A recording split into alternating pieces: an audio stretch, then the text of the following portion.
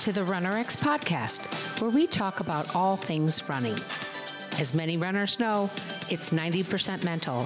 So join Coach Valerie and Coach Caroline as we go through the mental side of running.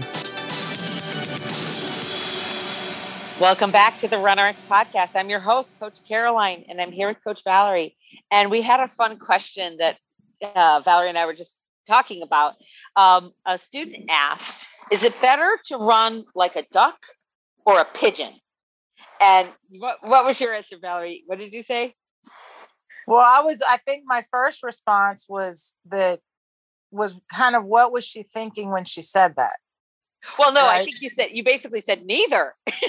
Well, yeah, she's being nice, guys. You don't want to run like a duck or a pigeon. And why that? I was trying to really kind of think why she used those analogies. Animals. Yeah. And so then my thought was, well, ducks, have that. There was recently, by the way, a duck that was running in a marathon. Did you see that? Yes, I did. We posted it. So his feet were moving really, really quick. And then the pigeon is more like a waddler, kind of going side to side. Yeah. And I think you said even like the duck points outward and the pigeon can point inward, where I was thinking more like the duck on water, not the duck on land, though he was moving. He was trucking it in that marathon. I think of a duck. I always joke with my boss when I'm working really hard that I'm like a duck. I'm cool and collected above the water, but underneath I am just running a mile a minute. And that's how I always think of our runners is they're not hopping. They're not exaggerating the movement. Their legs are moving underneath them, but their whole body is just this unit that just glides through space, right? That's how I see us.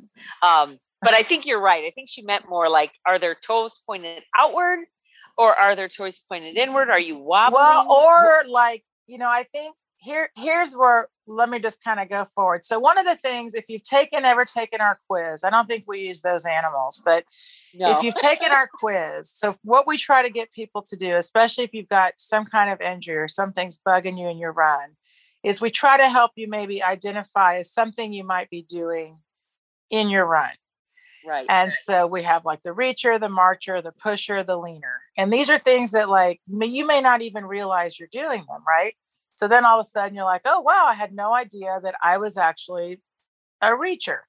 So then when you start to work on your running, one of the main things we teach you how to do is to pull your foot up. And then I'm always like, up, up, up. Never seen any of my videos. You've heard it. So then our runners, and this just happens, they start to get really focused on their feet. And they're so like, so they're getting like mesmerized by, am I pulling?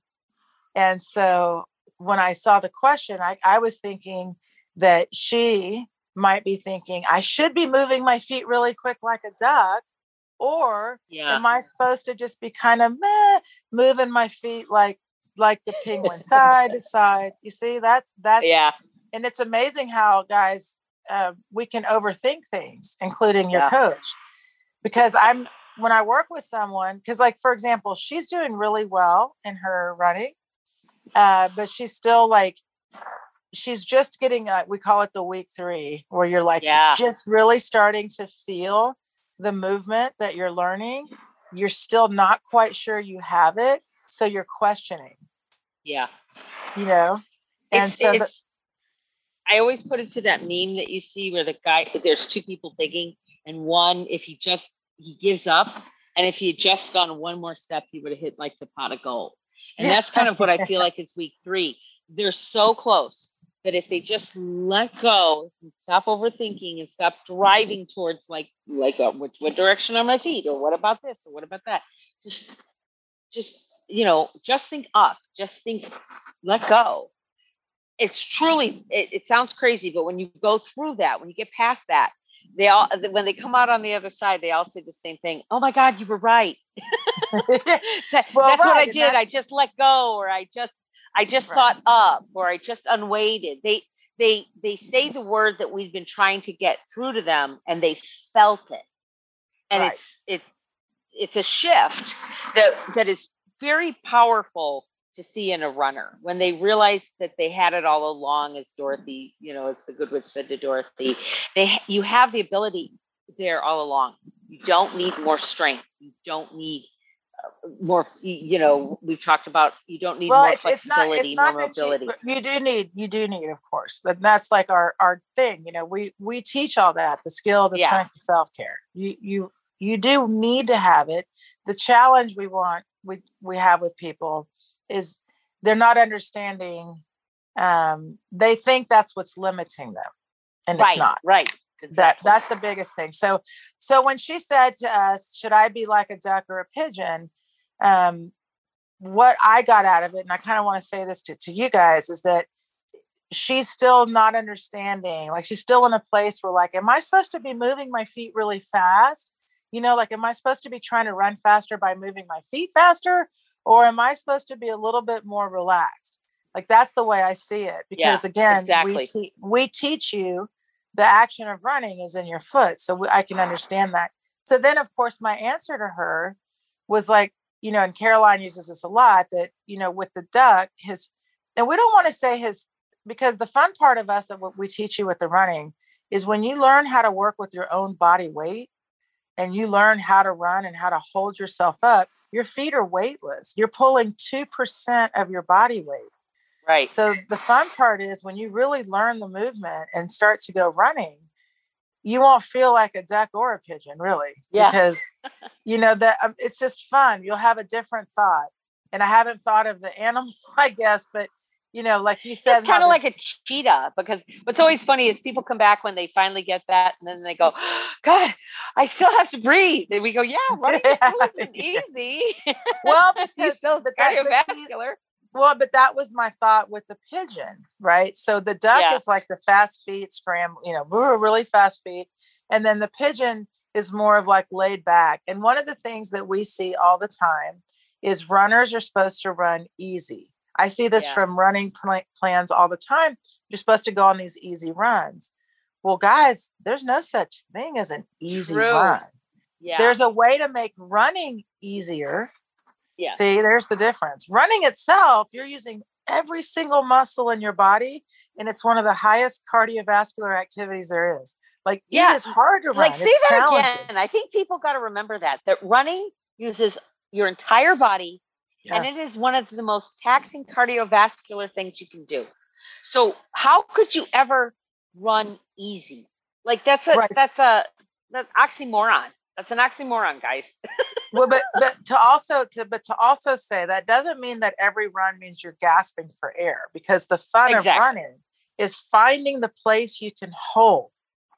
Finding the place you can hold your run. So you can, like I said, running's not easy, but you can make running easier. And that's huge, because when you watch people that are running like in the front of the pack, it's not easy for them to run a 5-minute mile. However, excuse me, they sure make it look easy, right? They look so smooth. They look so smooth. And that's the runner I want you to look like. I want you to, but at your pace, but the understanding, like, what they've figured out is how to work with their own body weight. And so that's what's so fun. So, like, you might feel like a penguin sometimes, or maybe you feel like a duck. So I can totally appreciate that. And then we're like, no, I promise, as you keep going, whatever speed you're running, you'll feel a lot more like, what'd you say, a cheetah? Yeah, cheetah. Have a vision of something that just feels free. That's what I always think of. Well, and I always think of, the cheetah, that just the way that they just look so effortless and beautiful. And, that's what I love to see. And then I think in the quiz, I also have like a stallion, like a thoroughbred, or I kind of some days feel like a hippo, kind of feel like a gazelephant, right? You just feel a little like heavy. And that's the other thing too, guys, that I find really amazing is when you do start feeling more efficient, feeling, oh my God, this actually feels almost, I dare say easy, right? When it starts feeling that way, every run doesn't have to feel that way. Like, you are going to have runs that are just not going to feel good. It's going to be hot. It's going to be cold. You're going to have a lousy day. You didn't sleep well that night. Maybe you ate something that didn't agree with you. And so sometimes I just kind of want to say that's a good thing, because you don't know what a good run is unless you have the occasional bad run. And that doesn't mean you're not capable. It just means that it was just a day. It was a day you didn't sleep as well. It was a day that Maybe you got out of bed funny, and so your calf is a little tighter than normal, so it starts feeling funky as you're running. Like, let those things go, because those aren't going to stay with you for your whole journey. Because that happens to you a lot too, right? You've gone through some injuries lately where you're trying to come back out of it and you're doing great, but not every run is a perfect run. I think the way to look at it is that once you know, like, you can only control what you can control. Right. And so what we try to teach people is what to do correctly in running. And we train for the ideal. We train when you do your training, your drills, you are exaggerating an ideal movement. And then you have to go live your reality. So like reality is today it's 20 degrees and windy and raining. I'm not going to PR, whatever. Yeah. When the point is, or, by the way, guys, so I'll say this real quick since you mentioned it. I've been running for 30 years, and every once in a while life happens. And so just like Caroline said, so I actually hurt my leg last year doing some kind of jumping exercise. I wasn't even running, but so I had to rehab myself, and I do all my own recovery in my rehab. And I'm actually running faster now, less than a year later, almost a year older. And I tell people the best part is if you know what you're supposed to do and you're doing the to do, then other things can come up that are around your running, but you still can control your run. And that's what's so great to me. It's like being able to, I call it owning your run. And like Caroline said, things will come up, weather, whatnot. And however, though, instead of having a PR of like a time for your run, you're going to start feeling so proud. Like my mind, the satisfaction if I went for a run and I did what I was supposed to do. I held my body up. I did what, I pulled I did the action of pulling. It wasn't, and then you can get into, of course, we help you with whatever comes up, but it is nice to know, like, when something is out of your control, you're like, okay, I can't control the weather. I can't control this crick in my neck, but I can control what I'm supposed to do while I run. Yeah, definitely. Okay, guys. So if you have any questions or any things that come up and make you go, I wonder what Valerie would say to that. Give us a shout. Email us at support@runrx.fit. That's support@runrx.fit. And we will answer it on the next podcast. Thanks, guys. Thank you for joining us on the RunRx podcast. If you'd like to know more, join us at www.runrx.fit.